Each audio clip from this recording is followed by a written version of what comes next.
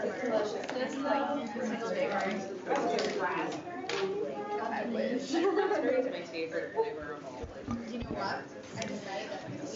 good afternoon, everyone, and welcome to this special session of Nursing Grand Rounds. I'm Deb Hastings. I'm the Director of Continuing Nursing Education, and we're pretty thrilled to see so many of you here on a Friday afternoon. So this speaks to the great topic and our great presenter, I think. And we know that there may be folks also watching from their home computer, so welcome to you folks as well. So my little housekeeping job that I must do before we start the program, and that is to be sure that all of you who are here sign the attendance sheet. In order to receive your continuing nursing education credit, you must attend 80% of this program. And for those of you who are viewing online, if you have any questions during the presentation, you need to contact Judy Langhans via email, and that's judith.m as in Mary, .langhans, Langhans, at hitchcock.org. She will relay your questions to our speaker.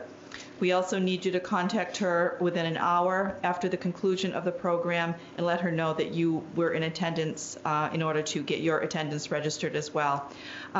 Post-conference, everyone will receive a link to an online evaluation form within 24 hours. And just complete that and send it back so that we can receive your feedback. And that's very important to us, so we really do hope that you will complete that evaluation form.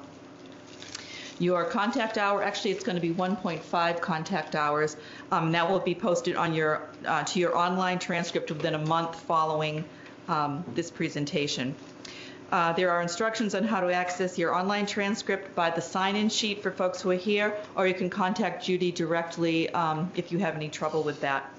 And finally, for those of you who are here, please silence your cell phones and pagers. We want you to know that neither our speaker nor any members of the planning committee have identified a financial interest or relationship with a commercial entity or any conflict of interest regarding this activity, and no one refused to disclose. So our presentation today is entitled Healthcare Reform, What Nurses Need to Know. And I'm going to invite our Chief Nursing Officer, Linda Von Rijn, up here to the podium to introduce our very special speaker this afternoon. Good afternoon, everyone. Thanks for being here. So I'm delighted to have the honor this afternoon of introducing our speaker. And so first I'm going to tell you a little bit about her educational background, and then I'll tell you a bit about her experience background.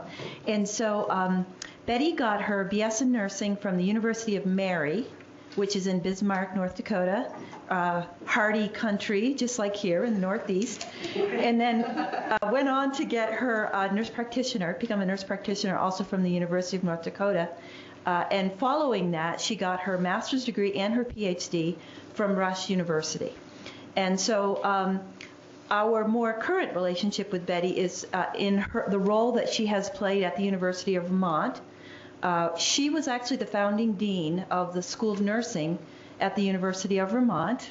Congratulations. Thank you. That's a tremendous College of Nursing at University of Vermont. That's a tremendous honor. And she's well published, has research in her background, and interestingly, is now teaching on the graduate faculty at the University of Vermont. But for the purposes of our meeting today, she's here because of a more recent appointment that she received.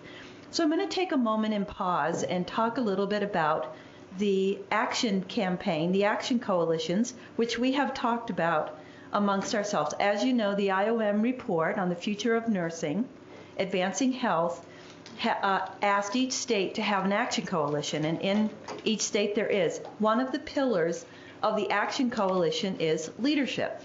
And so each of the states is working on their action coalition pillar of leadership, and the goal of that pillar is actually to assist nurses to be on boards of organizations that can have an impact in healthcare.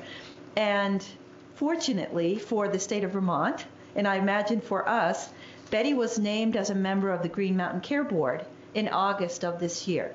It's a 5-member board, so it's truly a prestigious honor to be selected to the board.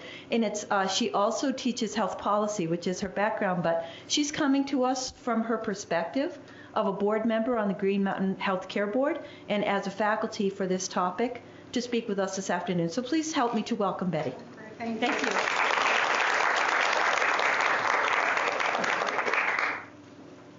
Well, thank you for that nice introduction. Let me just make sure I'm live. Can you all hear me? Trying. That's working now. Yeah. Can you hear me? Yes. Well, I'm very honored to be here with you today, and I'm particularly honored because you've taken time out from your busy day to be here on a Friday afternoon. And those of you that are hearing this later virtually, thank you as well. So this is the overview of the presentation, and I think you had that in your materials. But the heart of it is, what do we as nurses really need to know to serve our patients and to serve the citizens of our state, of our region, and our world? And that's the heart of it. And you can see, we'll be talking about the history of how healthcare got the way it is, payment and finance reform. But then, given all the changes that are happening, what do we need to do? How do we need to think about the things we need to do to be able to bring the vision that we know serves patients well into the world? So the goals of the reform, you sometimes hear about cost containment and all of that. But from my perspective, the goals of reform is to have, whether it's Vermont or New Hampshire, to be the best place in the nation to be a citizen, to be the best place in the nation to be a patient, to be the best place in the nation to be a provider, and the best place in the nation to be an employer. And sometimes these can be in conflict. But when I think about medical care, health, and human flourishing, or eudaimonia, it's really about human flourishing. How do we live in these rural states and be well and be happy and have what we need? And nurses are an essential step to that goal. I do not believe this nation can meet the aims of cost containment and quality and access without knowledgeable nurses at the working surface and in leadership positions. So this is an unprecedented opportunity for our patients, for if nurses really can grab hold of these things. I just want to think about why nurses. Is it that I'm really promoting nurses? Is it that really that I care about our patients? But if you think about skilled nursing facilities, that has an awful lot to do with nurses and nursing homes. Home health care, an awful lot to do with nurses and nursing care. And what about hospital care? Have you ever thought about the fact that if a patient is admitted to the hospital, it's because they need nursing care? If they wouldn't need nursing care, they'd be an outpatient, right? So where are we? We're everywhere. And to create a sustainable healthcare system, we really need that vision, that knowledge that we have at the working surface. But when I think about payment reform, which I'm deeply involved with now and will be sharing with you some of those insights, I think often of what Einstein said after the atomic bomb went off. He said, everything has changed but the way we think. And I sometimes feel that's true, not just for nurses, but other providers as well, because we're so busy with what we're doing, it's hard to put our heads up. So we're going to talk a little bit about current reform, including payment reform, but to really understand it, we have to look back. And this is Janus, the Greek god of transitions, and I thought it was perfect for January, looking back to look forward. Now, we have to recall that the sort of world we live in now with an amazing facility like this, a world-class hospital, was not always how people thought about hospitals. At the turn of the century, not this last one, the last before, people didn't want to go into hospitals. Hospitals, the movement in the late 1800s, the hospitals were really gaining some momentum, but it wasn't the kind of thing we think about now. Hospitals were to get people out of the streets. It was to get the undesirables. It was to get those with infectious disease, those that didn't have anyone to care for them, those that were considered insane. It was to get them out of the streets because people got their care at home, even if it was only watchful waiting. That is where people got their care, and the physician might have gone up with the buggy. But so that is how the world was at that time. And so people didn't go to the hospitals. So that's a little bit of a problem for a hospital who's trying to survive, right? You need some patients. So Baylor Hospital in 1929 had this brilliant idea. For 50 cents a month, we will have teachers be able to get a list of things on this menu at our hospital. It has to be at Baylor, and it has to be only these. That was the beginning of employer-based insurance. That right there, and we'll see how that grew.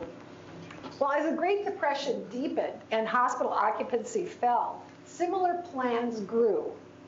And so the American Hospital Association thought, this is a really good idea, but we should make it that people could go to different hospitals.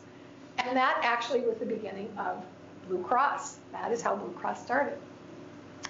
Well, as the Great Depression grew, people couldn't also pay physicians for care, right? A lot of bartering went on. In fact, in my own family, I've heard the story a million times. My father telling the story how they gave somebody the chicken once a year for saving the brother from diphtheria or whatever the story was. But most of us don't want to be paid by chickens, really. And so there wasn't money to pay physicians. And so the same concept was the birth of Blue Shield. So that's how it got started. Now, unlike Europe, for example, Germany has an employer-based system. It really wasn't consumer-driven. It was provider-given to create reimbursement, guaranteed income for hospitals, and guaranteed income for physicians. Now, as World War II went on, there were wage freezes, so people could not give increases in salaries. And yet there was a competition for employees. And so fringe benefits grew, including employer-based insurance, more benefits, more different kinds of things that could be done, et cetera. And so the unions took up that cause after the war. So from the beginning, health insurance was a pre-tax subsidy from the government because it was in fringe benefits rather than salary.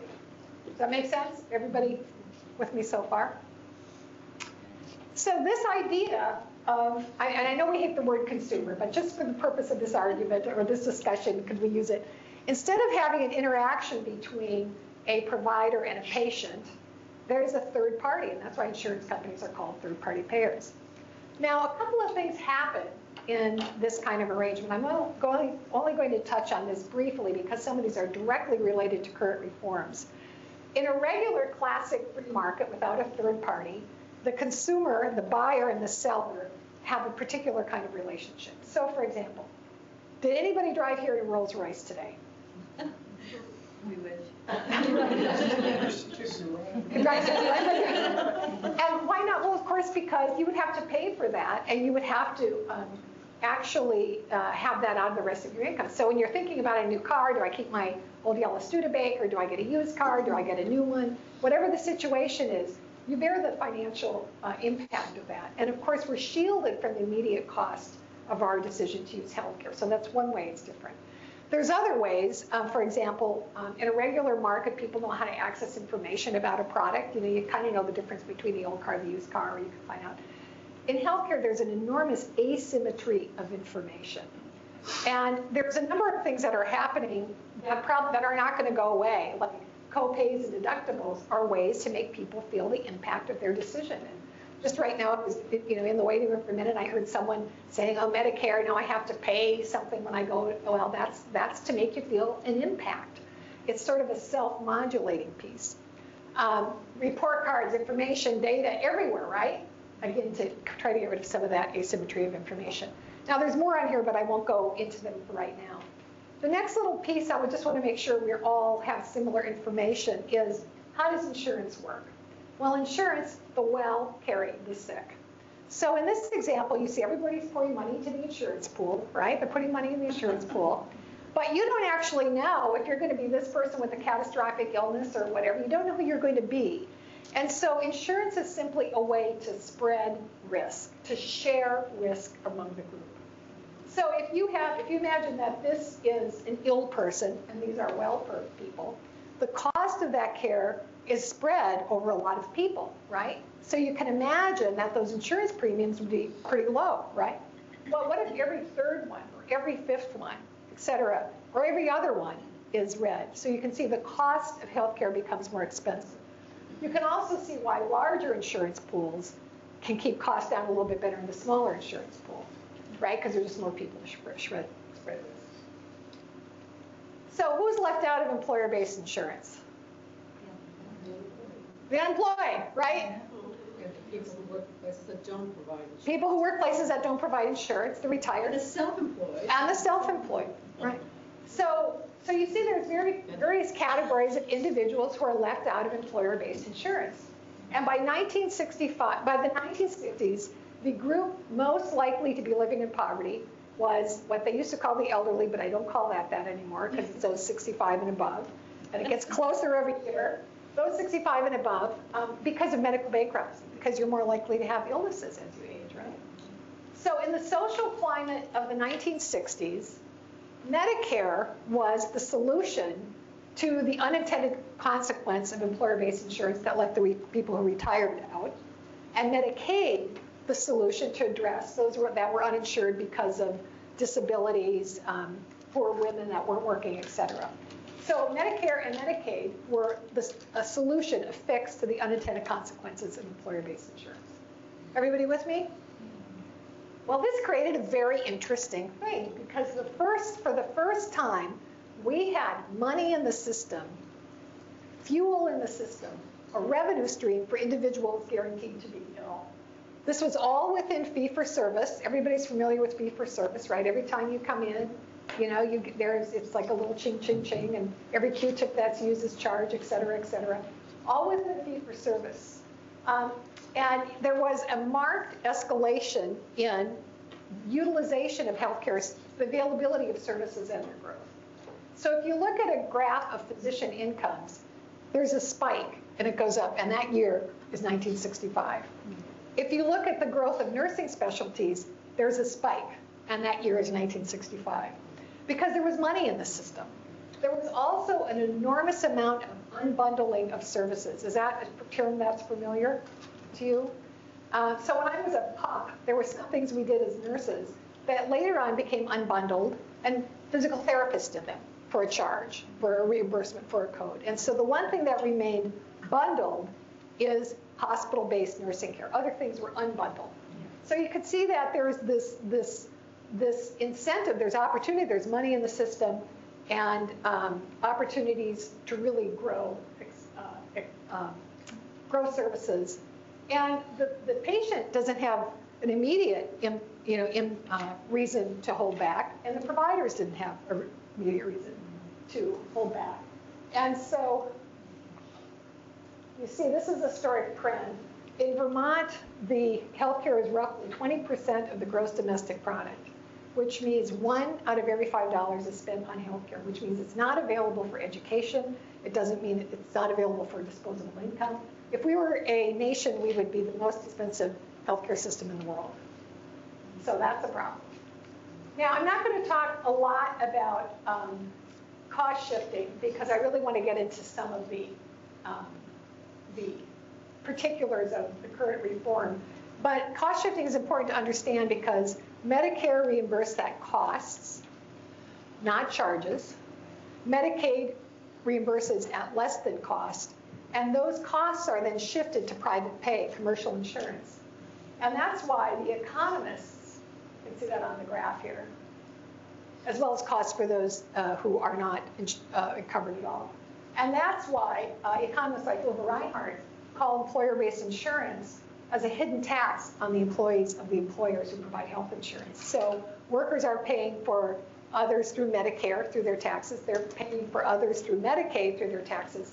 And they're having a reduction in their own real income through paying for their own insurance. The employer offers it, but it's really at a reduction in real wages. And you're also paying for others through cost shifting. Very difficult for the public to understand. So the impetus for change is the paradox of overtreatment and undertreatment. And I have to say, I am personally extraordinarily impressed by the work that this organization is doing, both on shared decision-making and also overtreatment, over-screening related to overtreatment. Leaders in the world. You've all seen undertreatment in patients harmed, right? But I know that you've all seen overtreatment. We all have. We see it. IOM suggests that 1/3 of what we do makes absolutely no difference. 1/3 of what we do. That's a lot, and that means that money is not available for other kinds of things.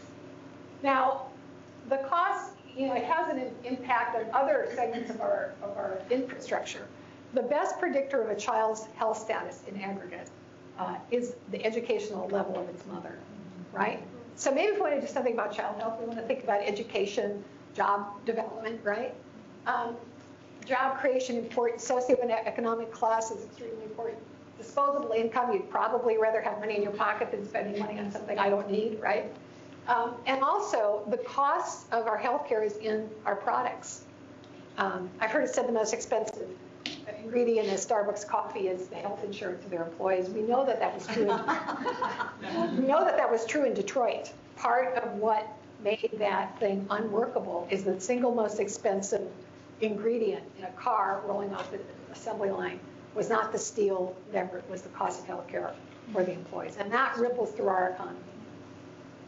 So you know about uneven equality. You folks are, again, the leaders in small area variation, and that's extremely important. So we lag behind other developed nations on so many indicators. And depending on which list you look, it's a little different. One list I looked, we were 33rd, right behind Croatia. But in any case, we pay a lot more in health. There's also a growing understanding of the difference between health care, medical care, health care, and health. And access to care is an enormous amount of money in this nation, and it's thought to be responsible for roughly 10% of our health status. Again, looking healthy behaviors being very, very linked to socioeconomic determinants of health. So can the environment be related? So there has been a history of reform, and actually Teddy Roosevelt was the first. The Affordable Care Act, actually, Richard Nixon put forward a proposal, had many similar elements. And for those of you that are interested, that's in health affairs. Lyndon Johnson, of course, being 1965 Medicare and Medicaid. But we have the Affordable Care Act in nationally, and I am going to talk about Vermont's reform as well, because is it 30% of your patients are Vermonters? 40% of your patients are Vermonters. But also, we're really leading the way in payment reform, and I'll talk a little bit about that. Now, I'm not calling this Obamacare. I don't know if you've seen the studies. When people are asked, what do you think about Obamacare? It can be very negative. What do you think about the Affordable Care Act? I like it much better. It's very, very good. They are, of course, the same thing. Right. But before we do that, I just want to separate out things that I think sometimes can be confusing in people's mind until we think about it. How things are financed is one thing. How the money comes into the system, and then how they're reimbursed and what they're reimbursed for is another. Vermont is moving to a single-payer system, and I'll talk a little bit about that. But in my view, the real dramatic changes is in reimbursement, the payment reform. That is what's really, I think, very revolutionary and sort of not seen or heard. So there's four ways, I guess, to have universal financial coverage. National health insurance. You can have employer mandates, which means every employer has to offer insurance and every employee has to take it. That's one way of having everybody covered. Hawaii had that approach. You can have individual mandates. Every person has to have insurance. Switzerland had that. You can have it publicly funded via taxes or premiums. Publicly funded via taxes is often called a single payer. Medicare is a single payer system for those 65 and above. Medicare is a single payer system for those 65 and above. And one of the things I often hear is people saying government has no place in healthcare, and we really have to do better on Medicare reimbursement. And so that's sort of a good framework. Or you can have a hybrid of these, which is exactly actually what the Affordable Care Act is. Betty, can I ask you a quick question? Yes. Before we go? So if you looked around the world, Yes. what is the most common? Do you have a Oh, sense? that is such a good question. Every nation is somewhat different. Yeah. And they often reflect values of the culture and also history. So Canada has a publicly funded single payer, but it's fee for service. So it's retained all the elements that lead to utilization. Taiwan has put together their own sort of thing based on what they thought worked better. Switzerland and the Netherlands, don't quote me on that one, have individual mandates. But the cultures are so different in terms of what they think, what they expect. So they're very, very different. Germany has an employer-based system with sick funds, so they're different. They have similar elements. Thank you. Good question. So even though, here's the question, I do think it sometimes feels like this to people because it's so confusing. Now I want to underscore that this is not, national health insurance is not socialized medicine. I mean, some of my colleagues around the country say, oh, you're in Vermont, they're moving to socialized medicine. It is not socialized medicine. Socialized medicine is like in the former Soviet Union, where healthcare was publicly funded, but the providers were employees of the state, of the nation. Very different kind of model.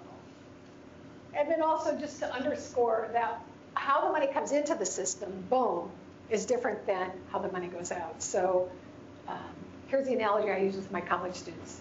Are any of your parents giving you money on a monthly piece? That's the financing of it, right? What you spend it on is payment, is the equivalent of reimbursement. Okay, so I'm going to just give you key elements of the Affordable Care Act, and then I really want to get to payment reform, because to me, payment reform is really where all of you have the opportunity to really transform the world. So the Affordable Care Act, children can stay on their parents' policy to age 26, whether they're dependents or not. And what's interesting to me about this actually suggests to me sort of the social transformation where we've all just accepted that young people at that age can't really find their own job with insurance, right? I mean, I have kids that age, and individual health insurance mandate, so everybody has to have health insurance, but if you can't afford it, it'll be subsidized. Employees with 50 or more employees must provide health coverage or pay a penalty. And elimination of pre-existing condition and lifetime care caps. So remember when I talked about the insurance pool, the one way to keep premiums down is not let anybody sick in the pool, right? So anybody who's sick can't come in, and that creates real problems. So this law removes that exemption, those exemptions. Now, I don't think I'll take the time to show you this, but health insurance exchanges are really, there's been so much in the press, and I'm not attempting to protect them. They're not in the Green Mountain Care shop, I will say, but I think they've done a very good job given how complex it is. But the health insurance exchange is to just allow people to look and see what the options are and choose the plan that's best for them. It's actually just to lay things out side by side. Enormously technically complicated to put together. This is a small bump that will smooth out. It will smooth out because conceptually it's very simple.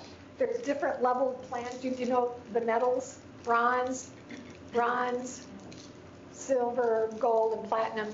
And they cover the same essential benefits, but you make a decision whether you want to have a bigger deductible and copays and pay less each month, or do you want to pay more each month and a smaller deductible and copays. So if you take a look at this, it's actually it's really a simple concept, an extraordinarily complicated thing to put together that I'm very confident we'll just look back on, and it'll be like when we go on Amazon.com and they say, hello, Betty, we have a great book for you. I think it's going to be like that. Medicaid expansion to all those below 133% of poverty, that the Supreme Court did not uphold. So there was a Supreme Court challenge to whether or not the individual mandate penalty was a tax, and you can't tax in that manner, and the Supreme Court did not uphold that. They did uphold that you cannot require states to up their Medicaid. High-risk insurance pool, and then state experimentation funding. And it's this latter that I really wanted to talk about. Now, state level reform builds on the federal, but in the Affordable Care Act, they recognize that, okay, we're going to get everybody covered with insurance, but we've had this fee-for-service thing. We need to think about doing something differently. I mentioned that. It's not sustainable. We talk about when government pays, it's really paid for through taxes, right? If it's Medicare, Medicaid, it's taxes. If it's employer-based premium. This is the goals of Vermont's health reform. And reduce healthcare costs and growth, fairness and equity, improve the health of Vermonters, whether they're getting their care at Dartmouth Hitchcock or in And in reform, there is a lot happening. This is the Green Mountain Care Board that's responsible for payment reform and cost containment. Governor's office is going to figure out how this thing is financed, and then expansion of the advanced primary care. So there is a board charged with changing the way we pay for health care, a detailed plan for the publicly funded single payer, and an established state health benefits. So we are currently in a situation of regulation, innovation, and then serving really an evaluative function at the end, including what's the impact of the single payer system on the rest of the economy in the state of Vermont. But I really want to get to payment reform because this is where I think the real opportunity is. So payment reform focuses on so the focus on payment reform is to move away from fee-for-service. And there was just an article in, I think it was New York Times this week, and I don't know if any of you saw it. It was on certain kinds of specialty care, but the reporter, you can tell, was very angry and called fee-for-service, said that treats patients like little ATM machines. Yeah. I mean, that is some pretty scathing language. So there is an attempt to move away from fee-for-service, building on advanced primary care and including all payers. So, well, what's wrong with fee-for-service? It creates volume-based care rather than value-based. It creates payment silos, right? You can have this kind of service, but you have no incentive to actually try to coordinate with this other kind of service provision over there. It rewards providers who do more rather than better. It creates this disincentives for coordination, and definitely contributes to our inability to control costs. Now, I just want to stress before I go on talking about, yes? I'm sorry, the fee-for-service within this conversation is frequently demonized and whatnot. Are there, I've never heard anybody expound on the advantages of fee-for-service. Great Are question. there advantages? Great question. That's a great question. Other than, right. being a specialist and being able to make more money. Right. There are, I think, a couple advantages. One, it doesn't make us change what we do, and that's a bad thing and a good thing. It's a system we're all used to. Secondly, it doesn't create the sort of constraint about undertreatment. There is overtreatment with fee-for-service, but the flip side of that is the potential for undertreatment. The challenge, of course, is that if we have a lot of overutilization, those costs end up being higher premiums next year. So all of these models have pros and cons, and the reason we're testing them is that we actually don't know which ones will be the best. Does that make sense? Does that answer your question? Yes, thank you. Thank you for asking it. So I just wanted to really share, even though I'm talking about what's happening in Vermont, you folks have been incredible leaders. And I told some of my colleagues from the Green Mountain Care Board that I was going to be here. And first of all, the ACO is really an unprecedented spirit of collaboration between this institution, Fletcher Allen, and the hospitals in the state of Vermont. I was told over and over again about your incredible generosity with your expertise. And so we just want to thank you for that. The Dartmouth Institute, the Dartmouth Atlas, physicians sharing with the small hospitals. I mean, what an interesting model with Mount Escutney. Someone being able to be in Mount Escutney, but be here enough to keep the experience that you need, the volume that you need, the interaction with peers. That's very exciting. Shared decision-making, screening-induced overtreatment, all of that. This is just to name a few. So as I talk about things that are happening there, I don't want it to sound like we think we have the answers. You guys have tons of answers. So we received a $45 million grant to exactly test these 3 payment reforms against fee-for-service and see what are the outcomes, what are the costs. And I'm going to talk a little bit, first of all, about ACOs. And I was able to get these from Kara Suter. I have to say thank you because it's the clearest example of ACOs I've seen. Yes? Did you get the money from CMS? Yes. Is that what the grant? CMMI. CMMI, which is CMS. CMS, yeah. Kind of arm. Yeah. The money for the experiment. Yes. The pilot. Yeah. So CMMI is Medicare, Medicaid, Center for Medicare, Medicaid. CMMI is Centers for Medicare, Medicaid Innovation. Yeah. Innovation. And so it's really, and someplace like Vermont is an ideal place because we're small enough.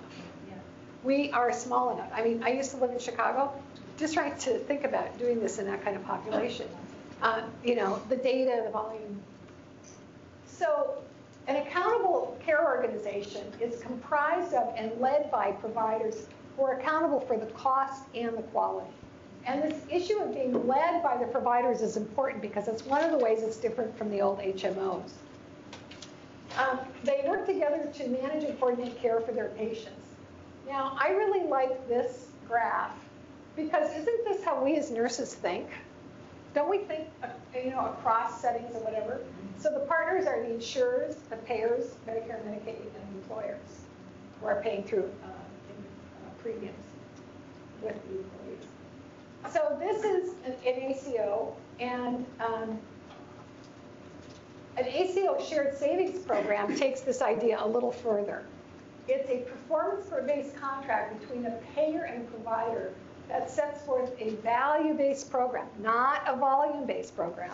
And I have to underscore that because you all know that that's a big difference. But it looks like just words on the slide to determine shared savings. So let's see how this works. Oh, I guess first, it's not an HMO because what these models are trying to do is learn from the mistakes of HMOs, the things that didn't work. So there's no food, there's no gatekeeper. Patients hated gatekeepers, the gatekeepers hated being gatekeepers. It's governed by the same providers who are giving the care, and from the patient's point of view, there's no difference. Now, so how does this work?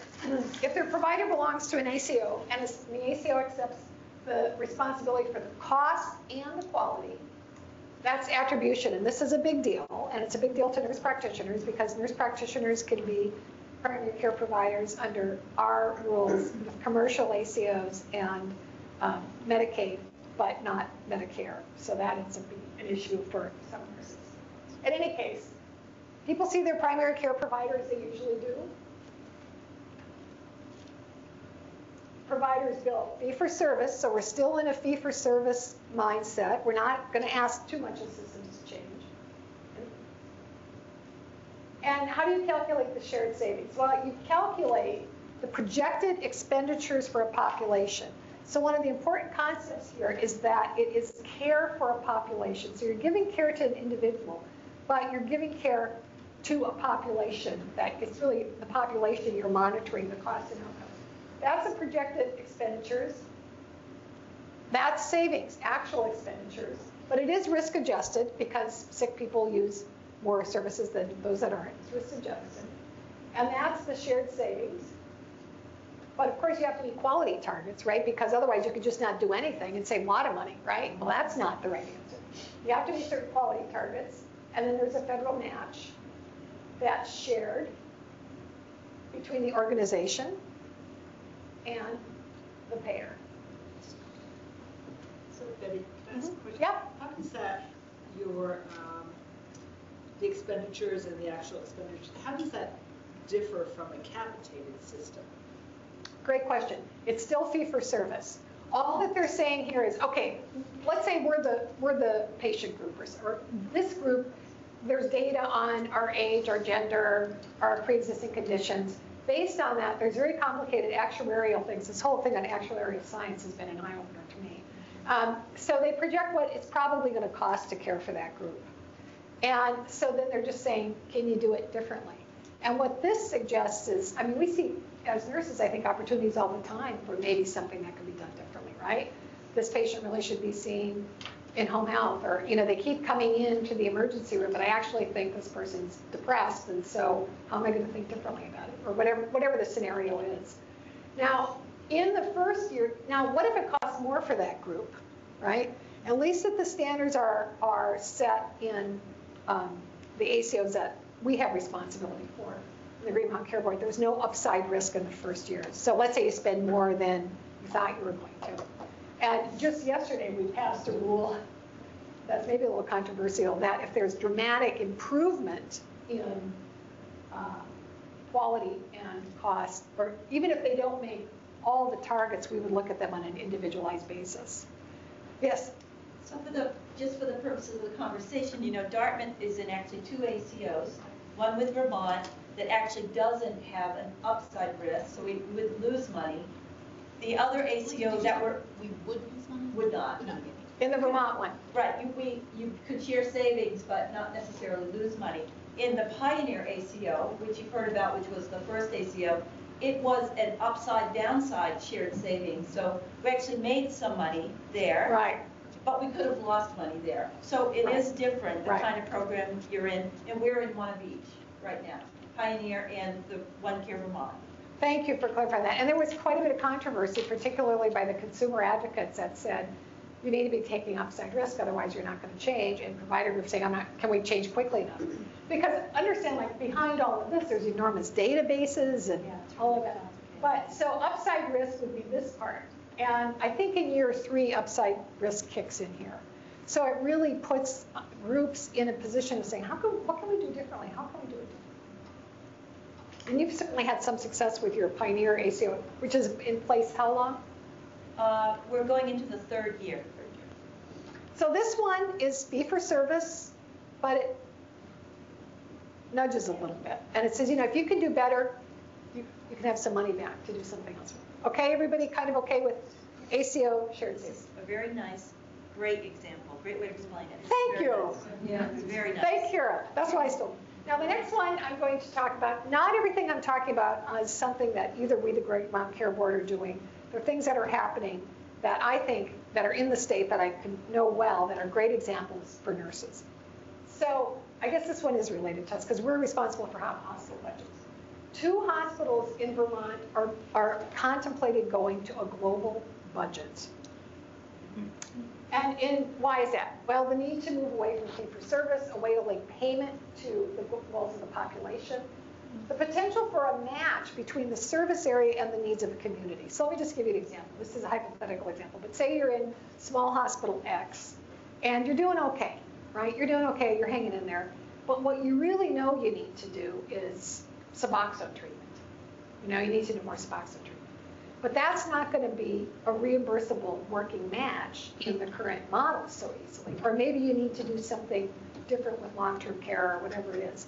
So over time, it represents the total amount a community is willing to spend on hospital care, but it gives providers the flexibility to allocate resources in a community responsive way. So Hospital X in a global budget that has a large amount of young people having children might choose to do very different kinds of services than one in area wide. But like a household budget, the hospital has a strong incentive to reduce unnecessary care and to really coordinate services because they're only going to get so much money. Unlike a fee-for-service system, it's set per member per month and that's it. Does that make sense conceptually? So that's a much bigger step away from fee-for-service. So they're negotiating with the state, so to speak. They are in the process. The state is the payer? Well, they're in the process of figuring out all the parameters about it because the ACOs came first in terms of the detailed planning. Yeah. The question is, do you keep a fee-for-service shell on the top of it because it makes it less of an initial transition? Yeah. How would it work? How much room is there? So there's 2 hospitals. Does a hospital have the data infrastructure that they would need to do this? Because you can imagine somebody who's a frequent flyer in the emergency room. Now, there's an incentive to start thinking differently about how you manage that care. And do they have the database to be able? So there's lots of infrastructure pieces. Now, how big of a change is this? I want you to just think about this for yourself.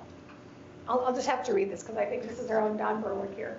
Major changes in culture, business strategy, and relationships would be required if hospitals were to shift from celebrating full beds to celebrating empty ones. Yes. That is a transition. Yeah. And they go on to say one of the greatest technical challenges in removing waste from the U.S. healthcare system will be to construct sound and respectful pathways of transition from business models addicted to doing more to only doing what helps. This is a huge transformation. So when they're thinking about being ready, they have to think about infrastructure just to manage the data, but community resources. Are the nurses, physical therapists, and physicians ready to think very differently? Is there the sort of collaborative connections with community resources? It's a big deal.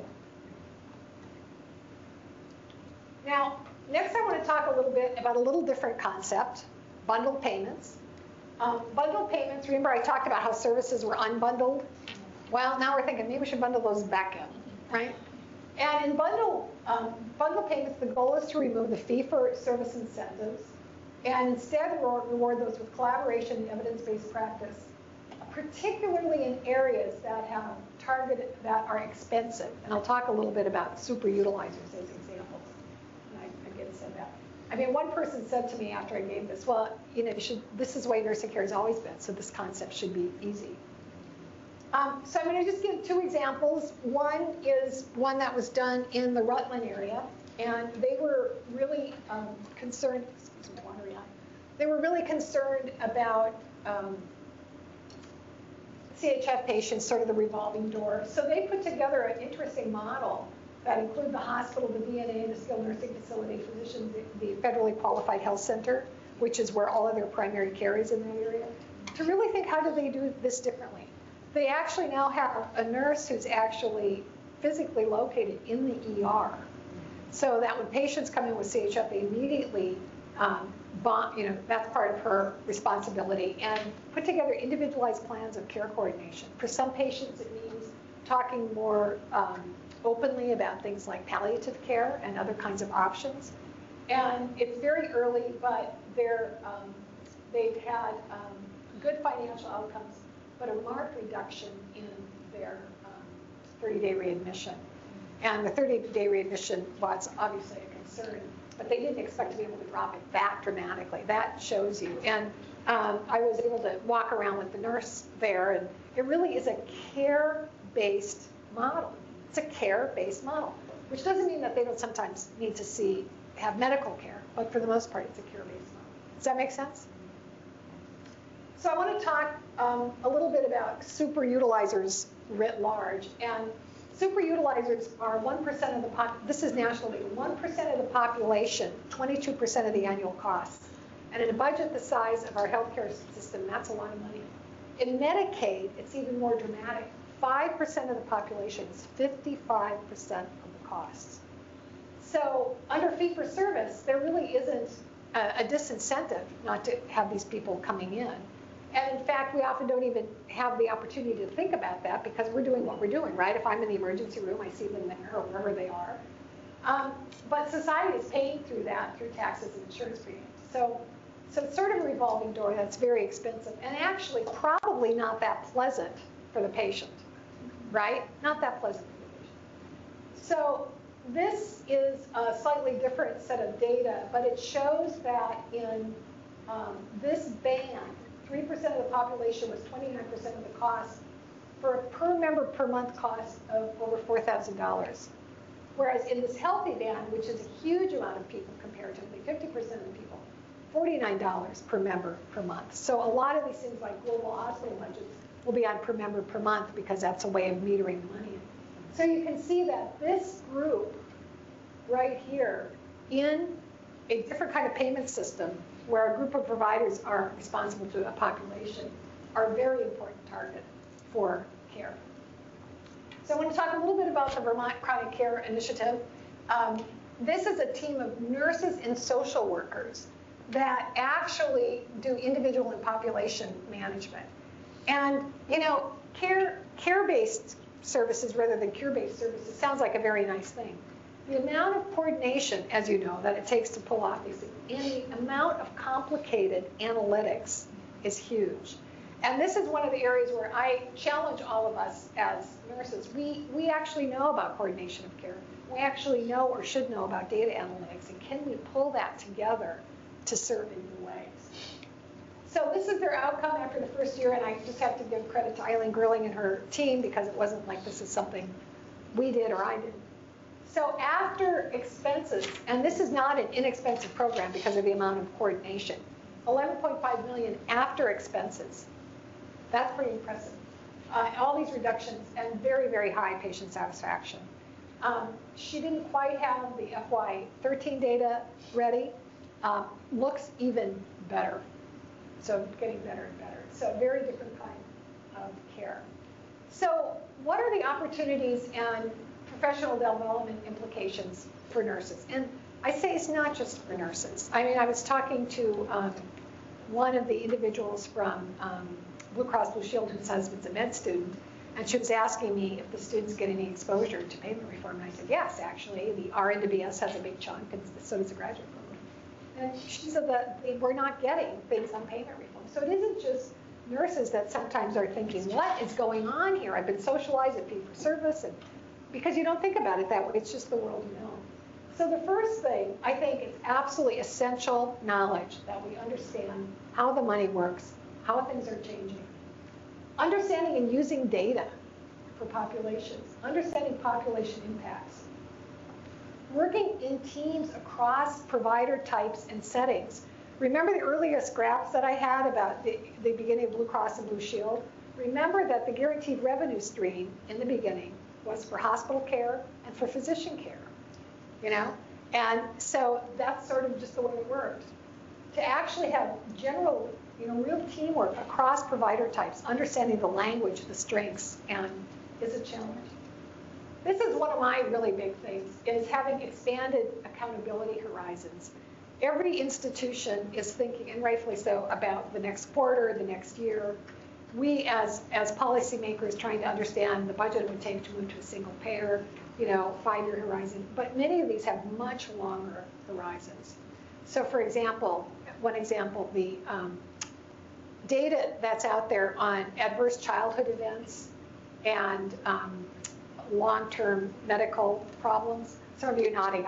You know the data better than I do. So 5 or more adverse childhood events predicts all kinds of disease. So, you know, doing things to have a social framework that supports parenting is not exactly what we think about as healthcare, and yet that needs to be on our accountability horizon. Yes. And I also think there's opportunity too to provide more care for people who come in with really, really fat charts. Yes. Have you just look at it and go, gosh, what else is going on? Well, there is stuff going on, rather than just ignore it or stigmatize it, and to embrace it and figure out what to do. Right. Did everybody hear that comment? Because it's an excellent one.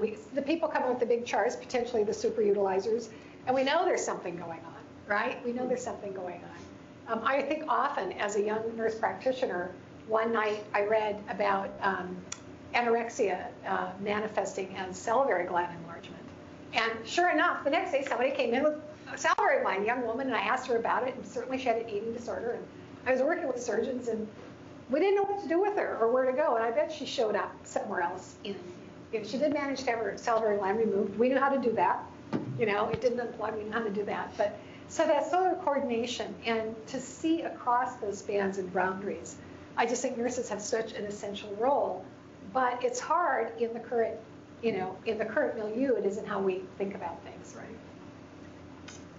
I have a challenge for all of us is to learn to teach the language of economics. It's not money or being good.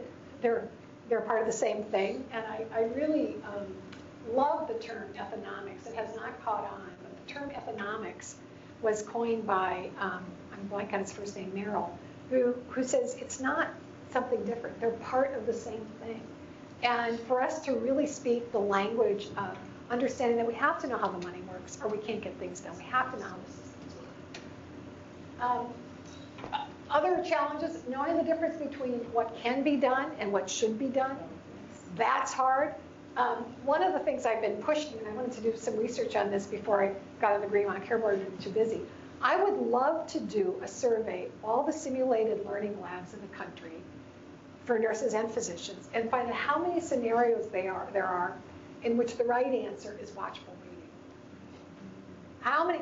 Everything accelerates for treatments, and you know it's just because you only have the lab for so much, and there's other people that have to use it. You only have to practice this skill. Everything pushes us to that, and it's watchful waiting. It's hard. I mean, it's hard work to talk to somebody and say no. To really have that shared decision making. That is hard, and if we don't practice it, it's almost like active laziness because we're able to do it. And there's a lot of pressure for patients sometimes to treat. It's easier to just, But so I'm concerned about that. So I think that this issue of health policy and finance, populations perspective, analytics and information exchange, evidence-based practice. I mean, the work that is coming out of here on mammograms is very impressive to me. And I will just give you an example. That data was brought forth at the Greenmount Care Board by me. And it's very, very hard for people to think, well, maybe mammograms, is that one we really want to have on the list? It's just too hard. So there's a societal momentum around what's expected Does everybody know what I'm talking about with mammograms with Gil Welch's work? So one of your faculty, 3 of your faculty have been doing a lot of work sort of on screening-induced overtreatment. And one of their studies suggested that 1.3 million women have been treated for breast cancer when in fact they had something they would have died with, not of. And that's a hard conversation to have, you know, even with because nurses, we tend to be, you know, just in the screening, whatever. Now, I'm not saying it should or shouldn't be on the list. I don't know, but there is evidence there that questions some of those screenings. Yes? So the challenge of this for us was that one of the quality metrics in the ACO was every woman within a certain age had to have so many mammograms within a certain period of time. And we knew from this research that it really wasn't vast. And so our physician group together decided that they would actually not meet that quality metric because you can miss a few. Right. That we would actually not try to meet that screening metric because we felt it was better to do what we knew was right. For lower utilization of mammogram. So this is one of the examples where you do make choices about how well you meet the metrics within the ACO. Right. Well, it's very interesting because even though we sit on the board as the deciders, there was this enormous group. And when it came to us, because we're like sort of in a quasi-judicial role as the judges at the end, I asked, had this even come up? And it's just like it can't even be. And I think it's extremely important work because if you think about the devastation that being treated for something you don't need to be treated for does to you emotionally, as well as what that does to everything else. And so the Choose Wisely program, which is the list of the tagline is things physicians and patients should question. And there's a big list of them. And I keep thinking, are nurses aware of that list? And if the physician doesn't order something, are they going to say to the nurse, what about that? And so I think these are really important things, but it's a very challenging societal problem because as Americans, we like to have a lot of treatment, right? We feel much better if just in case I want the CT scan and just in case I want this or that. So these are real challenges in terms of what does the evidence say and can we actually think differently? So more challenges and opportunity, applying this knowledge by facilitating integrated population-focused systems of care. What do I mean by that?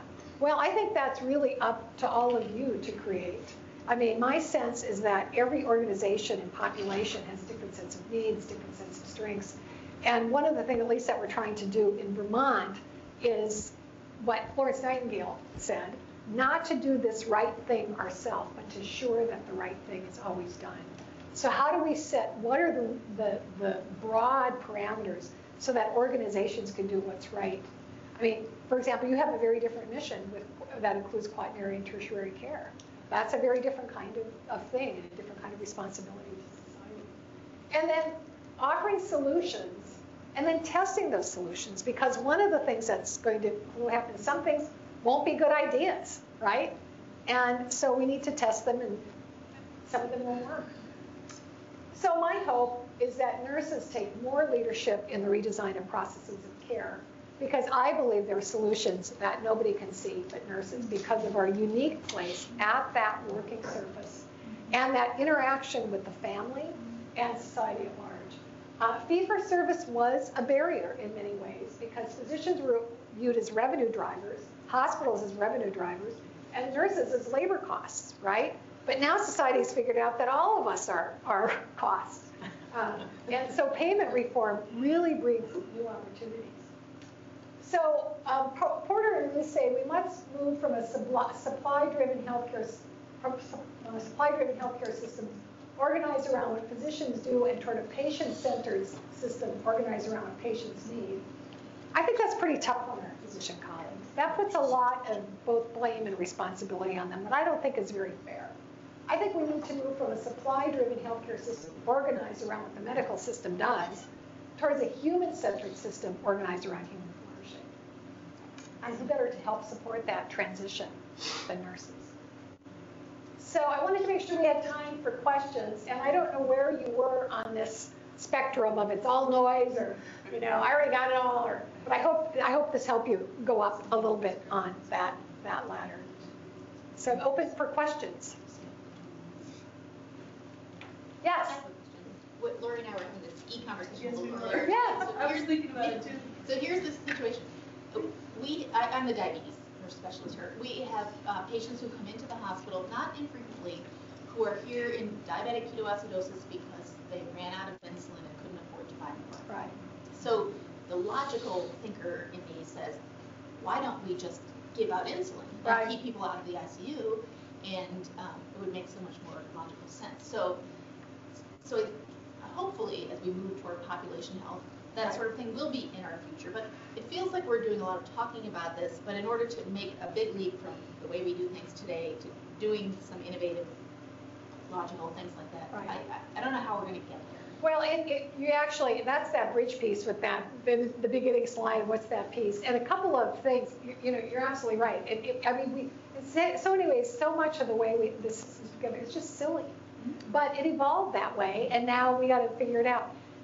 So a couple things on that. There was an article in the New England Journal of Medicine not too long ago that was called Housing as Healthcare. Now, what really got me excited about that is that this is the New England Journal of Medicine, which has been pretty medical model, reductionistic. That's pretty radical thinking. And there are some physicians who are giving prescriptions for different kinds of things like that are not traditional healthcare. One of the things we're doing in Vermont, and I'm very hopeful about this, and a little apprehensive, but very hopeful, we have the charge to do a unified healthcare budget.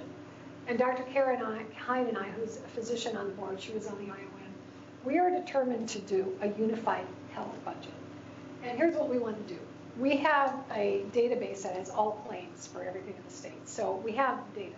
So we're pretty confident we can get to the healthcare, what are we spending, healthcare costs.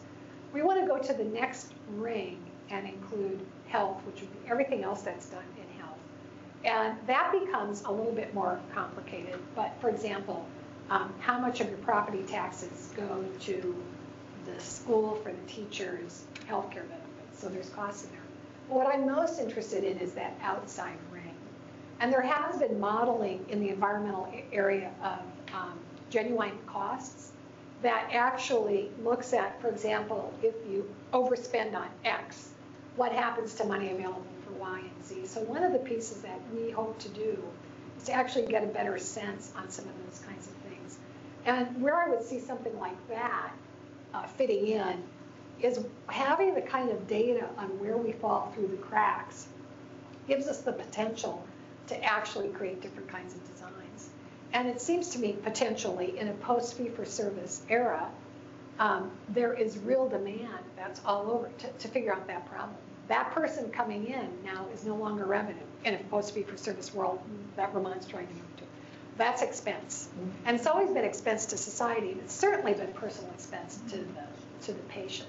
So that's why I get really excited about payment reform, and everybody's really excited about the single payer, and I think that's all very interesting and very important and all of that.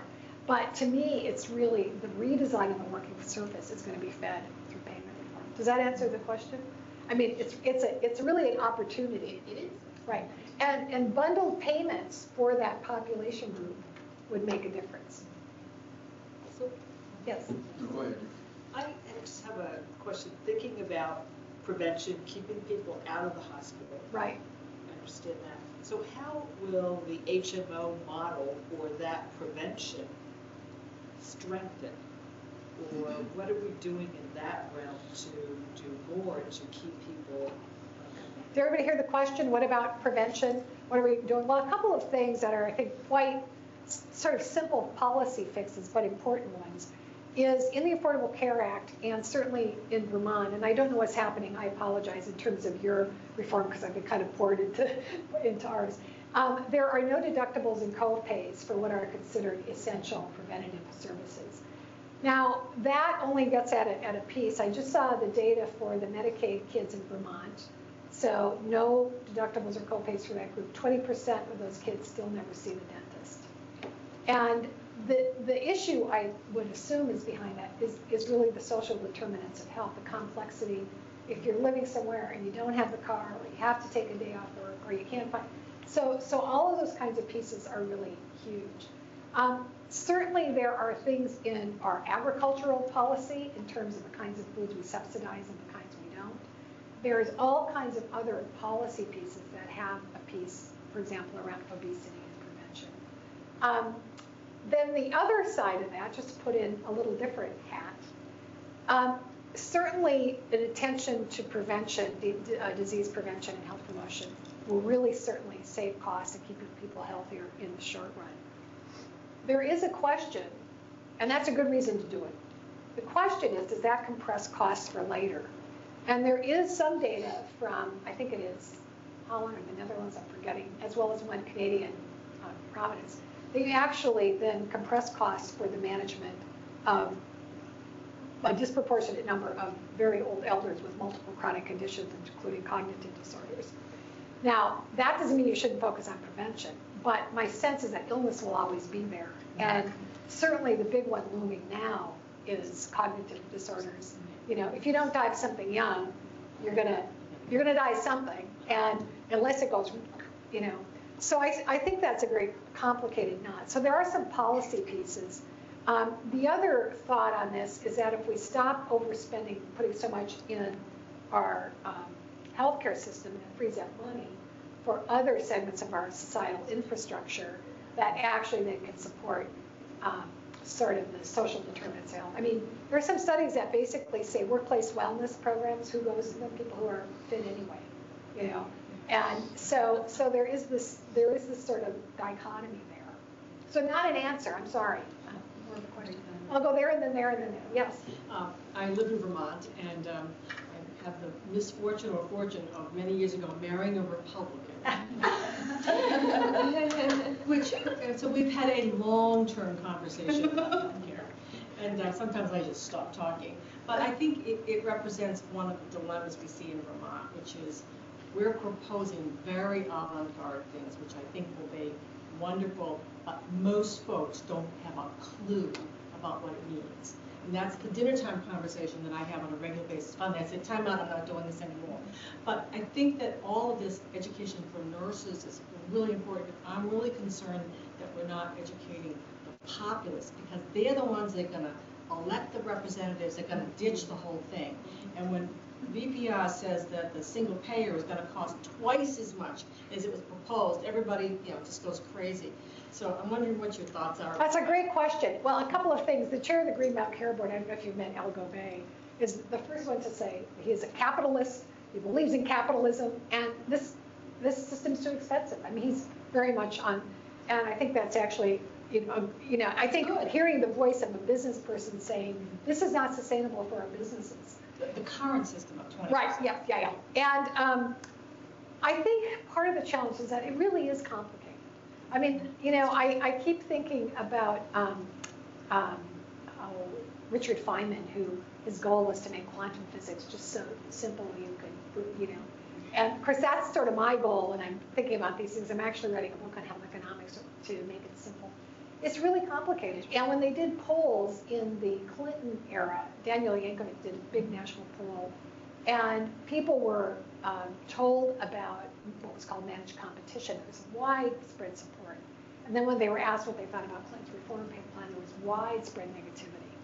And it's really, so this sort of understanding what something is.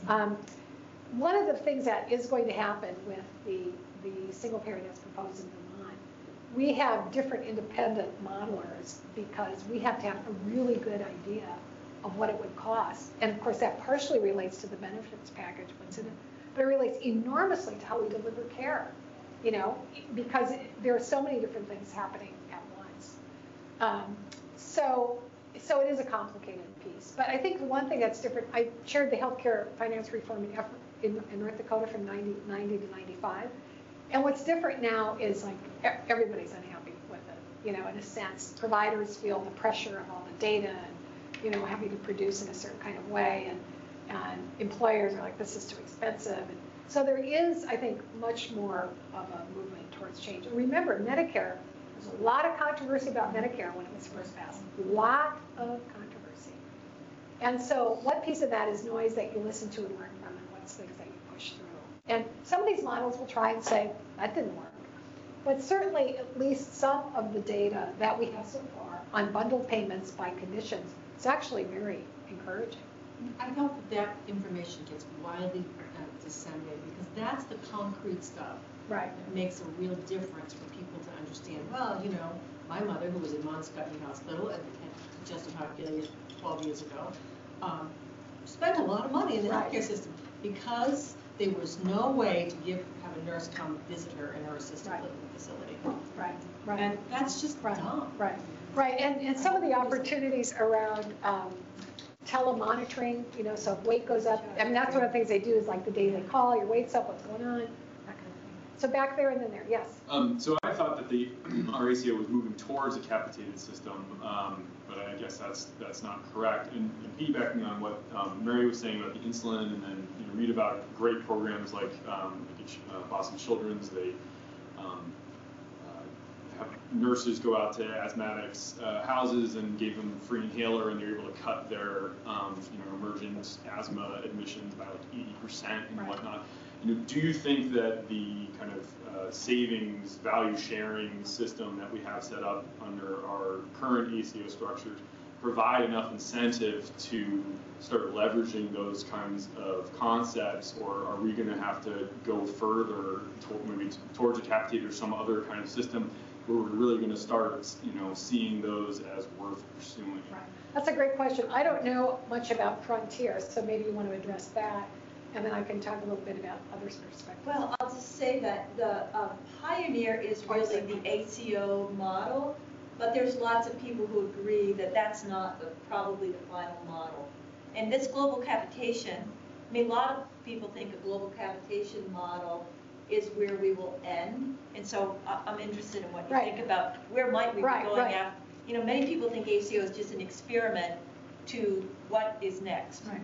Well, one of the things that is very interesting about an ACO model, I did ask the group who's on their board, and they said it's a very, very diverse board, and it was all different kinds of physician providers. And I was like, men and women. And it was interesting, so it isn't sort of, and I was like, maybe you want to run that down. But I think that we're all sort of limited by what we know and what we've experienced. And what I'm really hoping is that nurses broadly, staffers broadly say, I have an idea about how we could do this better. And both know how to say that and have it heard, because I think that's actually really important. And I don't think we know where any of this will end up, nor maybe can we or should we, because it's an evolution. And the Maryland has moved the state of Maryland has moved very aggressively towards global hospital budgets, but it still is within the fee-for-service shell. It looks like it's fee-for-service to providers, and I always get my head scratched a little bit because I'm thinking, how does that help them change their behavior? Because it's not the same world. So I don't know where it's going to go, but I do know for sure it's not going to look like it did 5 years ago, and it's not going to look like it did now. Because, all of you who are in the cohort younger than baby boomers, you cannot afford to have baby boomers moving into old age together, having over-treatment, for one thing, much less, I feel this very painfully as an ethical commitment. I do not want my generation to squash the opportunities of the younger generation because of our inability to address this. And whether it's end of life care, I want to die comfortably at home, with my family and whatever it is. And so I think this is our opportunity to how do we shape the world we want to live in. And, whether it's patients who can't get their insulin, patients who aren't compliant. I worked in inner city Chicago at one time, and I was doing health promotion on a man. And he said, talking to me, he said, you seem like a very nice young girl, but I've lost 2 sons in gang wars, and I'm gonna die. And he wasn't compliant with his medication. He lived in a horrible, poverty-ridden, violent neighborhood. And so really these issues of social inequity, poverty, educational opportunity are at the heart of this. So I don't have an answer, but I do think collectively we could do better than we've done. Yes? So I just moved here from the deep south in one of the states that did not expand Medicaid. And I know that working... We haven't even... Okay, well, Georgia is being behind on a lot of things, but they one of the things I've worked with is neonatal patients and bringing them home. And one of the challenges I had was trying to get them Medicaid patients primary care physicians. And we had a big lack of primary care physicians who would take Medicaid patients and only take a certain percentage because of the cost differences. And I see as we were enrolling more and more, it was becoming more and more challenging. So I don't know what Vermont is going to look into help with that. That's a great question. Did everybody hear the issue of Medicaid? So the issue of payer mix is very important in any organization. And if you think about Medicare is supposed to pay at cost, essential critical access hospitals get paid at cost plus, Medicaid below cost. You can't run an organization being paid below cost. And for example, this example of the super utilizers was really Medicaid patients, trying to redesign that. One of the things Vermont is trying to do is get rid of that shift. Because remember, it's being picked up by having higher charges to those who are have employer-based insurance. So it's like something feeding on itself. But we are trying to take care of that shift. But Vermont has people covered to a very high level of poverty. So in some categories, 400% of poverty.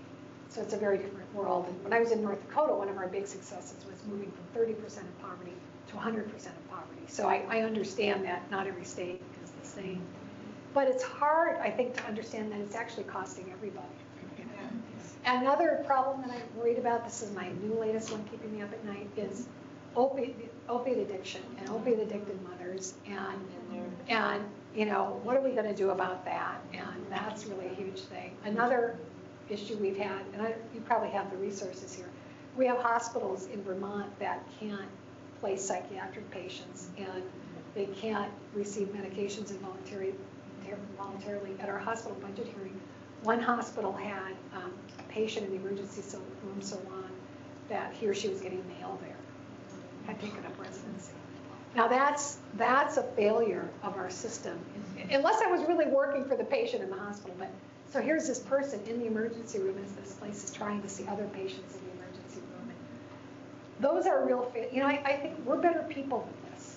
We are better people than this, and we can create a better society. And that's one thing I'm excited about, you know, really in being in Vermont, having you folks here, you know, premier academic medical center that can give the kind of specialized care, you know, that's, you know, amazing. And yet we are a community who can understand, and you know, it seems like we should be able to figure something out. So I don't have an answer, but that's really, it's really a problem. We just saw so many readmissions because families would be like, well, I couldn't find a doctor. Right. Right. And if you don't have any money and you have a sick kid and you might as well go through the emergency room, right? You know, I mean, what else are you going to do? I mean, so you can kind of see that piece, and you're just trying to survive, to struggle through. Let's see. Well, I was just going to say, I moved from Vermont about 8 years ago, and just as I was moving out, my primary physician developed a fee for belonging to his practice. Yeah. And that seems to be spreading. It seemed at that time, I heard more of that. I didn't keep up to know what's happening now. But you just had to pay so much to even be able to access. Right. I have gotten letters, or I've had citizens contact me, and they're often elderly and not understanding the letter to begin with, because they can obviously see somebody else, especially if they're on Medicare. You know, people are usually willing to take Medicare patients. And I don't know if that particular one is the concierge service where you pay so much for the personalized service. That is happening a fair amount, and it's very confusing, particularly to an elderly person who's been seeing the person X, they have a relationship, and now they have this letter. And they may even have the means, but do they want to do it or not? So, but I think that also shows that a lot of providers are disgruntled with the current system. And, you know, and one of the things we're we're hoping, we want to do some pilots of getting rid of pre-authorization and seeing what happens to utilization. Because in some of the small areas, they have a whole person just to do pre-auth when they only have a team of 4 people.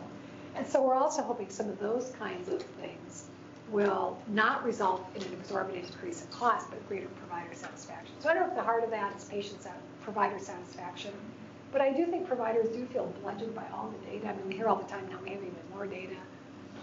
Yeah. So this is a shift. Yes. But you are role modeling for us the importance of being in a leadership role, and specifically relative to your position on the Green Mountain Board. Could you just comment a bit, in your career, what are the things that you did that really prepared you to be serving in this kind of a leadership role? So could you just talk about that a Well, little thank bit? you. That's a great question. I feel, first of all, very lucky in that people put opportunities in front of me that I didn't even want. and I really mean that. And one of the things that is really important to me is I think each one of us has to, help each other along here. And I ended up chairing the healthcare financing reform effort in North Dakota purely by accident. I was in graduate school. I had one baby and a second baby. And I thought about Marie Curie, who chose her dissertation topic so she could take her two daughters to the lab.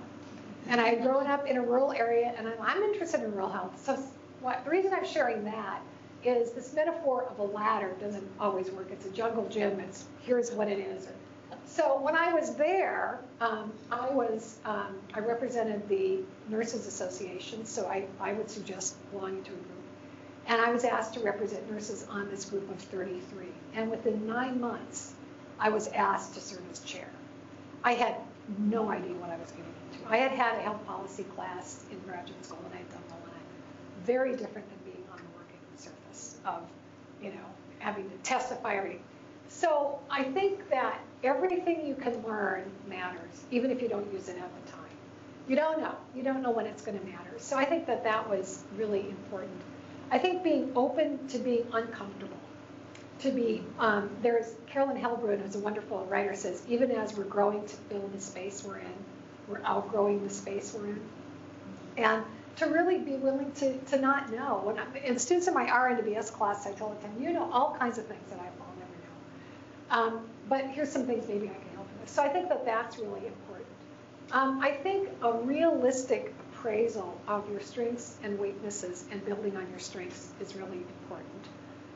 And then some you can kind of correct. I almost didn't go to college because I didn't want to take a speech class because I was very timid. Well, I had to walk up, get over it, And so that was something. One of the things I think is absolutely essential is that nurses do not learn to talk the money, the language of money. And if you don't know how the money works and the incentives in the system, it's very difficult to lead because all kinds of good ideas are not going to get anything done. None of us wants to work for free, right? We have obligations. So I think plunging into that world, I feel very passionately about the need for RNs to have at least a bachelor's degree, not because they don't have good technical skills, but how can you possibly pick this up on your own? Can people really pick this up on their own? And I think so the issues of health policy and health financing. I've also had periods in my life where it's like, wow, that's over. And, that holding that space of not knowing. So I was dean for a number of years and then really felt for a number of reasons that I didn't want to do that anymore. And I resigned. And I had, it was going from working 70 hours a week to like having a little time on my hands, And that was when I really started working to teach online. So I think that's really important. And people talk about mentors. I've had bits and pieces that I've had from other people, but I don't think you can sort of, make that up. So I would say always being open to learning, plunging yourself into new learning opportunities, build on your strengths, seize the table. I one time was on co-chairing a committee with Madeline Kunin, former governor, former ambassador Madeline Kunin. And I loved because I always come into the room because I don't want to, I don't want to be dominant or anything. Madeline comes and sweeps to the front, and she sits down, and I was like, that was really a good move because she wanted to take control. And I think many of us don't want to, it's not like we want power or whatever, but that's a problem. It's sort of the virtue narrative, And so I think really always being open to learning something new, throwing yourself in an uncomfortable situation, being willing to be uncomfortable for a while. There's a great book called Lean In. Do you know the book? take a look at it. It's really about women's difficulty with ambition, but I think it's true for nurses' difficulty with ambition. I've toyed whether or not I should use this in this board boot camp. And because I think it's difficult sometimes. The virtue narrative gets in the way of being ambitious. There's nothing wrong with being ambitious. And because it's really about serving. And it was one of my mentors who one time someone said to me, well, Betty, you're ambitious. And I said, oh my God, what a horrible thing to be. You know? I killed myself. It's like, and then one of my mentors said, there's nothing wrong with being ambitious. Really? Wow. So I think the world needs what we have to offer. And many of you could have other similar kinds of stories. I am a mother of 3 children. I'm right now a single parent of a 15-year-old. And I think the either or thing gets in a way sometimes too. It is really hard to not have this or that. And I'm so glad I did. I never had maternity leave. I schlepped my kids all over with me. And my daughter's now in graduate school, and she just assumes she'll schlepp all over too, you know. And so I think that's sort of, those are so a little bit of blabbery, but I think understanding the money, building on your strengths, not being afraid to be ambitious, not being afraid to elbow in. That was great. Thank you. Thank you. Well, it looks like we're at our end. Thank you so much for the invitation. It means a lot to me to be able to be with nurses, and it means an extraordinary amount for me to be able to be here with you. I'd really encourage you to, that piece of, helping others along and really thinking how we can have a common dialogue so we can take these things that we know about all kinds of things, whether it's diabetes care or whatever, care needs, to serve the world. So thank you. Thank you.